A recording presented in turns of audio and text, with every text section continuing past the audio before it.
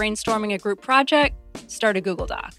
Drafting a report? Share it with your boss in a Google Doc. Menu planning for your camping trip? Google Doc. But collaboration was not always this easy. The year, 2005. The internet, Web 2.0. It's interactive, responsive, collaborative. New developments in software mean the possibilities are endless. Except when it comes to collaborating with a colleague. At the time, document sharing meant sending your Microsoft Word document around. So they were trying to come up with a better way to do that. Adobe wanted it, Pearson wanted it, Google wanted it. Bill Gates, well, he actually made fun of it and wanted to shut it down. The it we're talking about is something called Writely. It's this online word processor that would go on to become Google Docs, which I'm actually using right now as I read this podcast script. But when people first tried it, they kind of freaked out. It had no save button. We got this litany of complaints because it was just ruining everything for them. I'm Ilana Strauss, and you're listening to When It Clicked, an original podcast from ClickUp. On this podcast, we meet the people behind the business stories and the products that you think you know, and bring you the secret history of how it all came together to the one moment when it all finally clicked. Today, the story behind the most ubiquitous document sharing program of all time, the brilliant people who revolutionized the way we work together, and the way we had to retrain our silly human brains to keep up. This is When It Clicked for Google Docs. So these days, no matter what you do, part of your job probably involves sharing documents in the cloud. Maybe it's a spreadsheet, maybe it's a slide presentation, but there's probably some way that you and your boss and your coworkers are all looking at the same document and editing it in real time. We take that kind of real-time virtual collaboration for granted today, but once upon a time, if you were working on a paper with a colleague, there were a whole lot of steps you had to take before you could see each other's work. Oh, God, this is so old. Oh, my God, how funny this looks. I'm Claudia Carpenter. I was one of the creators of Writely and the tech lead on Google Docs. I'm a UX designer and a front-end software developer. That old, funny-looking thing Claudia was talking about, it's an online app called Writely. And it was a fiesta of color. And I got to say, mine's still better than Google's. But it's funny to look at, and it looks very cartoony to me looking at it now. I've got everything in the world packed into one thing. So Writely was the first ever in-browser word processor, and it would ultimately change the way that people work and collaborate forever. But Claudia is the first to admit that her teen self had no idea she would have this effect on the world. I got to tell you, I was like a party girl, and I was trouble. I was one of those people that my teachers all said, "Oh, but you could do so much better if you would just try." And I'm like, "Try? What's with that?" You know, I got places to be, things to do, my mother's signature to forge. And she ended up in tech totally by chance. A relative encouraged her to try electrical engineering at Stanford, and having no other plans, she did. And she immediately became one of the best students. By the time I got to college, I was partied out. I was ready to go. So I was the most annoying student to the other students because I would be in a room of, 200 men in a huge physics lecture, and I would be the top score, and the teacher would make a big deal out of it. And I just, was like, yeah, this is what I'm doing now. She switched over to computer sciences in her final year. So it was really clear to me that software was the way to go because it's malleable. It's one of these beautifully forgiving things. It doesn't matter what you do, you can erase it and start over. So with hardware, you're committing to a physical thing. Same thing with art. All the so many things that we do, it's like you get it done and that's it. You can't change it. But software is this beautiful thing that you can just keep refining. And that mindset, for better or for worse, has permeated my entire life. She first became aware of user experience after finishing university and getting a job as an engineer at HP. The UX part of my career really does start at HP, even though at the time That wasn't what HP was about. HP at that time was still building calculators that they could drop from helicopters and, put in ovens and they would do fine. But one of the things that we did was we had something that nobody else did at the time, which was that we would bring in customers and we would watch them and we would film it. And we had this wonderful woman who set up the first usability lab that I'd ever seen at HP. She took that experience with her to her next big job at Intuit, the company that makes Quicken accounting software and is actually still going strong today with products like QuickBooks. And so observing people, I spent, oh my goodness, how much time in the usability lab at Intuit, because where HP was starting that, Intuit really perfected it and made it part of the entire culture. That's where she would meet the people who would change her life and who she'd work with to change the world. Sam Shalace and Steve Newman. I remember they were in a meeting room and I came in and I had no idea that they were even going to be there. It's like, who are these people? And they happened to be friends with our VP of engineering, Dan Levin, at the time. And this was when there was a crash, the dot-com bubble bursting, and everybody was out of work. So normally they wouldn't have needed a job, but things were pretty desperate at the time. And so they were looking to larger companies to work on things. And I remember walking in and seeing them, and what the heck, and they just seemed like aliens to me. I mean, good aliens, but to this day, I always accuse Steve Newman of being a Martian. And I learned to humor him. And that was like, for me, it just added another mindset to be aware of. I collect mindsets and perspectives. I'm fascinated with how people do things, the problems they're trying to solve, and how it's different than my brain. The problem with it is Martian. And it needed to be translated to Earth speak, which is what I then spent the next 15, 16 years doing. So after a couple years, Sam and Steve invite Claudia to leave Intuit with them to create their own thing. I had been wanting to leave for a while, and having my second child was sort of a pivot point for me. It offered an opportunity, in timing to do that. I just was going to be out of there. I was so excited to go do something with Sam and Steve. Didn't know what it was going to be. We had no idea. It was just exhilarating for me. We worked on top of Steve's garage. He had a big room, a big attic room with a big, huge pool table in it, and lots of Lego. That was another thing that they introduced me to. I mean, I knew what Lego was, but nothing compared to the hours that we spent arguing and making Lego. Lego bridges. Steve was always trying to make the longest Lego bridge possible without center supports. We would just sit there arguing while he did it. So the atmosphere, honestly, it's kind of masculine, not macho because it's nerd dude environment, but, very free to do whatever. I just never felt like there was any judgment or doing anything wrong. This is the environment where Google Docs, the software that would go on to change everything, was born. It was like this aha moment when we realized we could use Ajax, we could use the JavaScript, the stuff that was built into the browser to do this. And as soon as we saw what that was, we realized we could make an entire word processor in there. Not a great one, not a hugely full-featured one, but more than enough to do a lot of the stuff that we wanted to do. At the time, Microsoft Word, which was the de facto standard for everyone, was viewed as bloatware. So this sort of upside down view of we're going to do a really simple word processor had actually a lot of appeal. Later on, Bill Gates made fun of Writely because he's like, it has no more functionality than Notepad, which is their little text editor. And I was like, yeah, duh, that's the whole idea. Of course, Bill Gates was wrong. Writely had one key difference from Notepad. Because it was browser-based, more than one person could work on a document at the same time.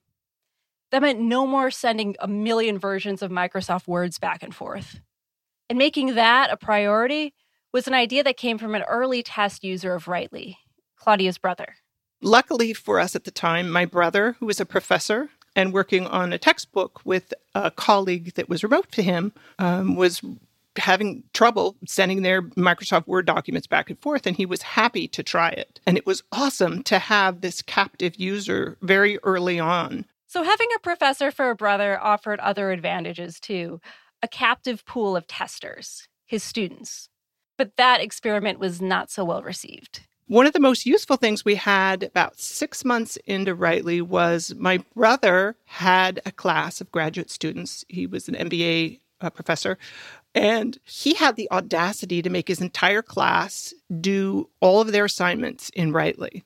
And oh my goodness, was that controversial at his college, because these students were come from all over the world. And here they were using this terrible software that was the dumbest thing ever. It had very little functionality to it. It had no save button.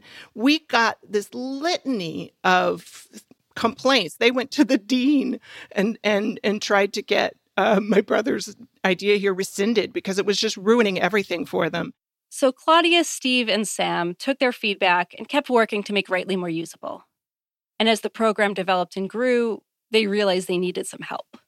My name is Jennifer Mazzon, and I was a senior product manager at Google, where we launched Google Docs. These days, Jennifer is the product lead at a startup called Evidation Health. But before any of that, she worked with Claudia at Intuit. I have a very clear memory. I was at Intuit in my office. It was kind of early evening, and Claudia called me because we had worked together at Intuit in prior years and had a lot of fun working together.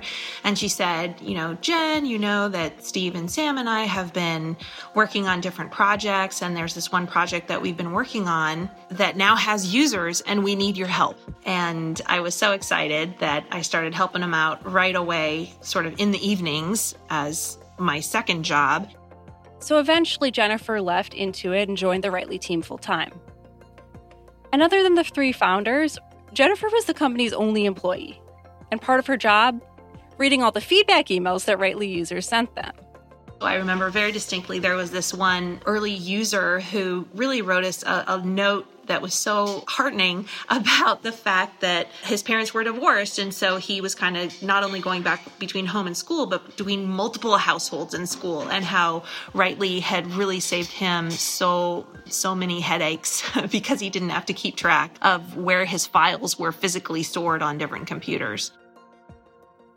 I don't remember any feature of it other than how cool it was that I could type on one computer, open a browser on another computer, and that thing I was typing would show up, right? It was that live, shared, collaborative typing feature, which is what made me go, holy cow, this is incredible.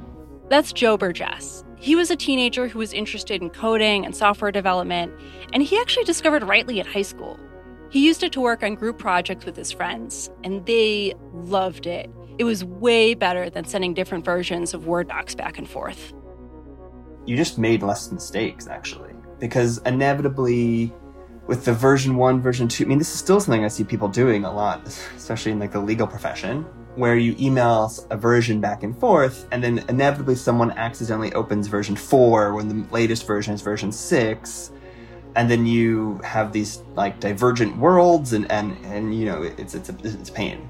Where with Rightly, there always was one very obvious, this is the document we are working on. And so what that meant is that writing was still less frustrating and a little bit less error-prone.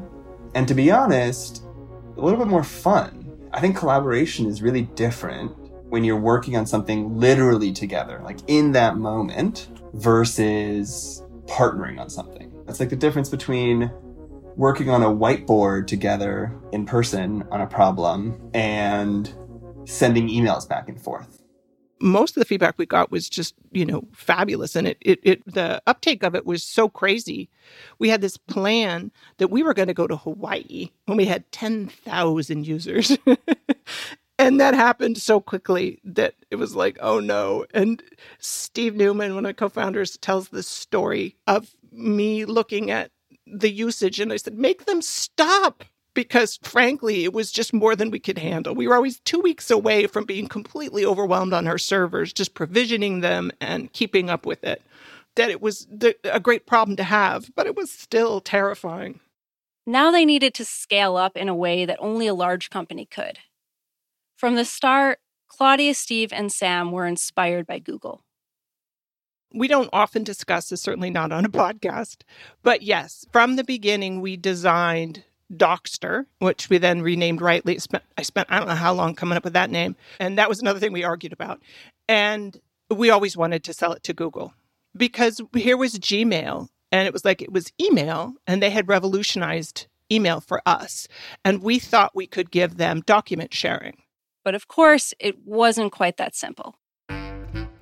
So we loved Gmail. We wanted to add to that portfolio that Google had. We had this idea. These are sort of this stew that was cooking, all the different parts. And that started Writely. And then we realized we really liked what we were doing. It wasn't necessarily something we wanted to give away the control for. So it became its own thing. And we stopped focusing on Google. That was just sort of a nice way to get where we wanted to go. And then we were trying to build this thing, but it was unclear how we were going to make it into a business because this was, back when all software was free and nobody bothered to figure out how that was going to work. So we were talking to just everybody about how we were going to move this into a real business. So we met with just everyone. VCs like crazy. We used to get like 10 phone calls a day from VCs. It was nuts. Everyone wanted to give us money, and we knew that if we took money, then we would be beholden to them. So we didn't. But that left us in sort of a bind because we weren't funded.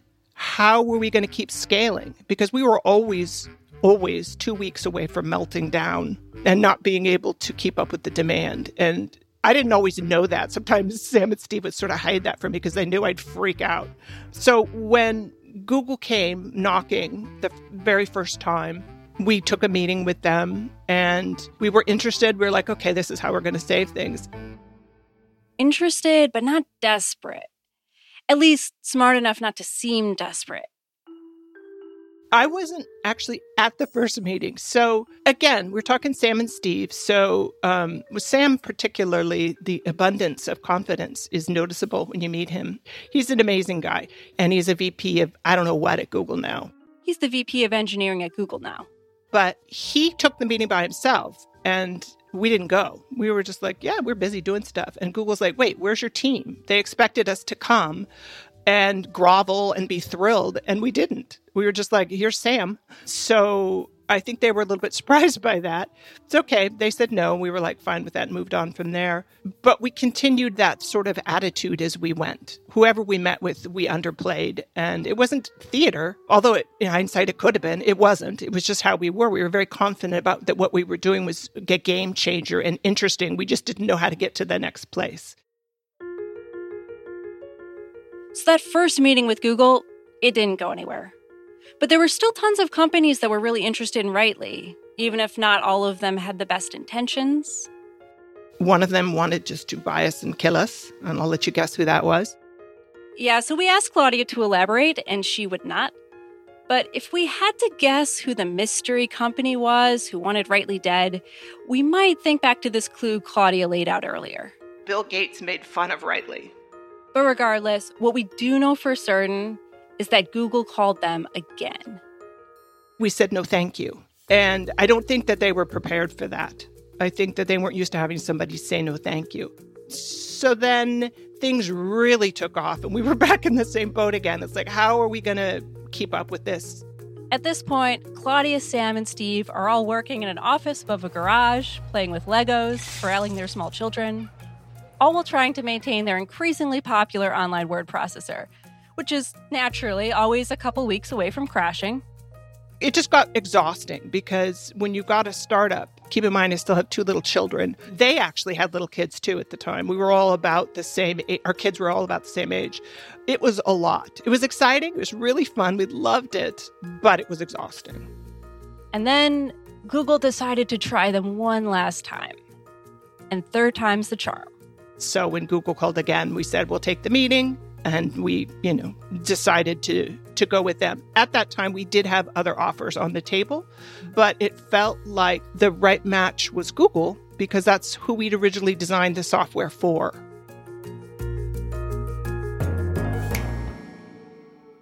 Google acquired Writely around the same time that they were picking up other browser-based apps that worked like other Microsoft Word applications, like spreadsheets and slides.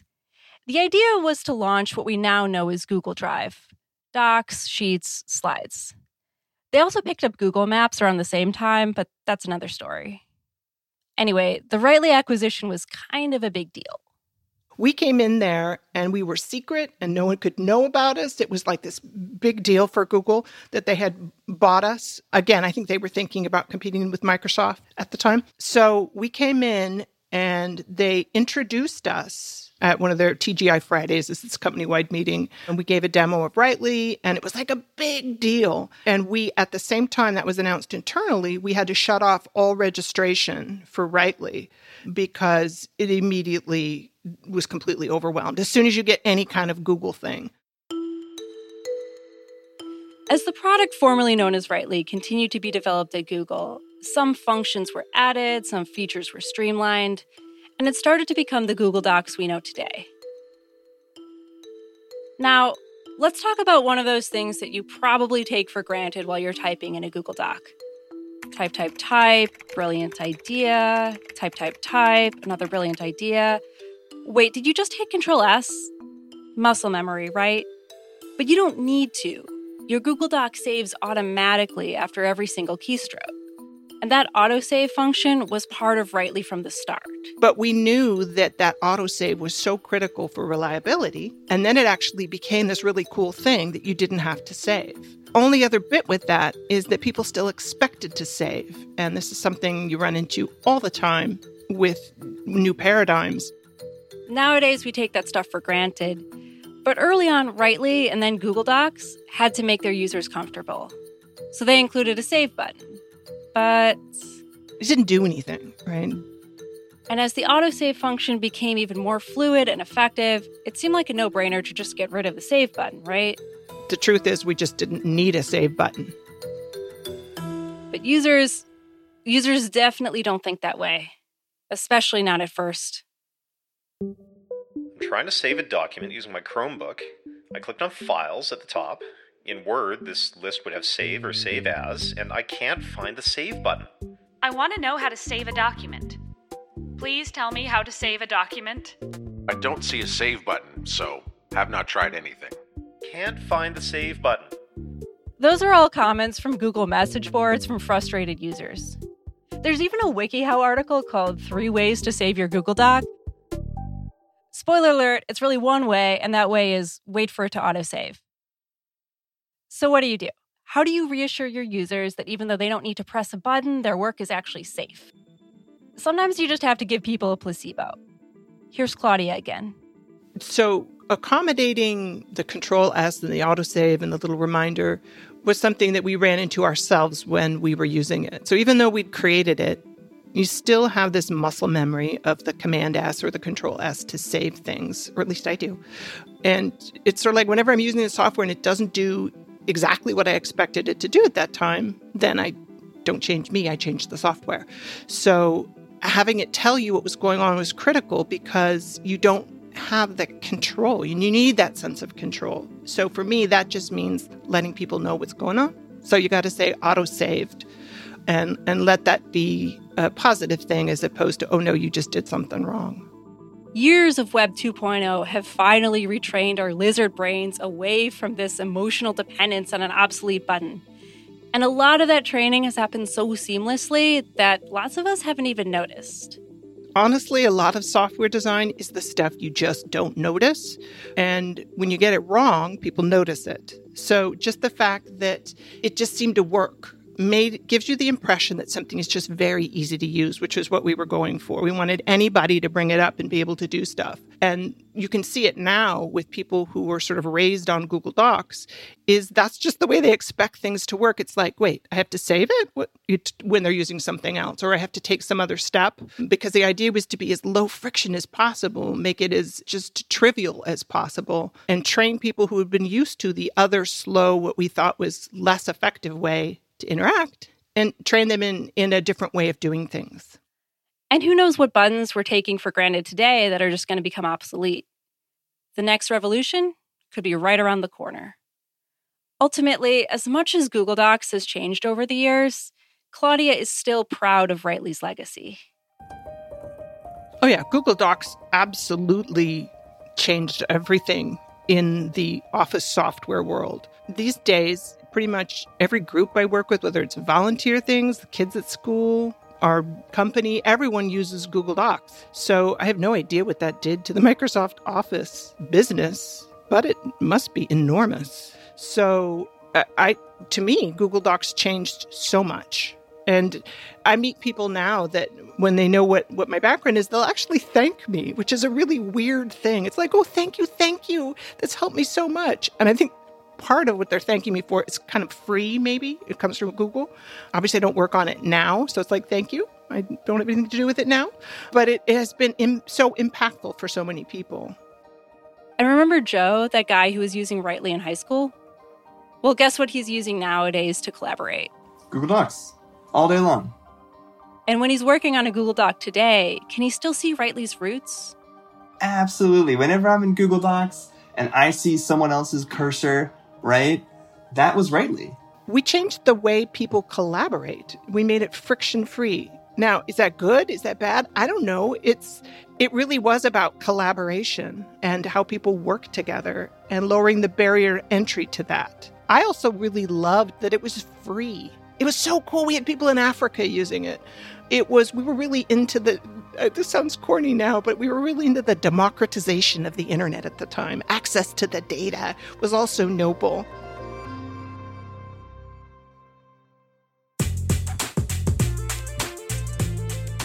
You've been listening to When It Clicked, an original podcast from ClickUp. I'm Ilana Strauss. Thanks for listening. This week's episode was all about how Google Docs changed the way that people collaborate. And ClickUp continues to do just that. Google Docs even integrates into the ClickUp platform. Visit clickup.com to learn more. If you like this program, leave us a rating and a review in Apple Podcasts. And subscribe in your favorite podcasting app so you never miss an episode. See you in 2 weeks.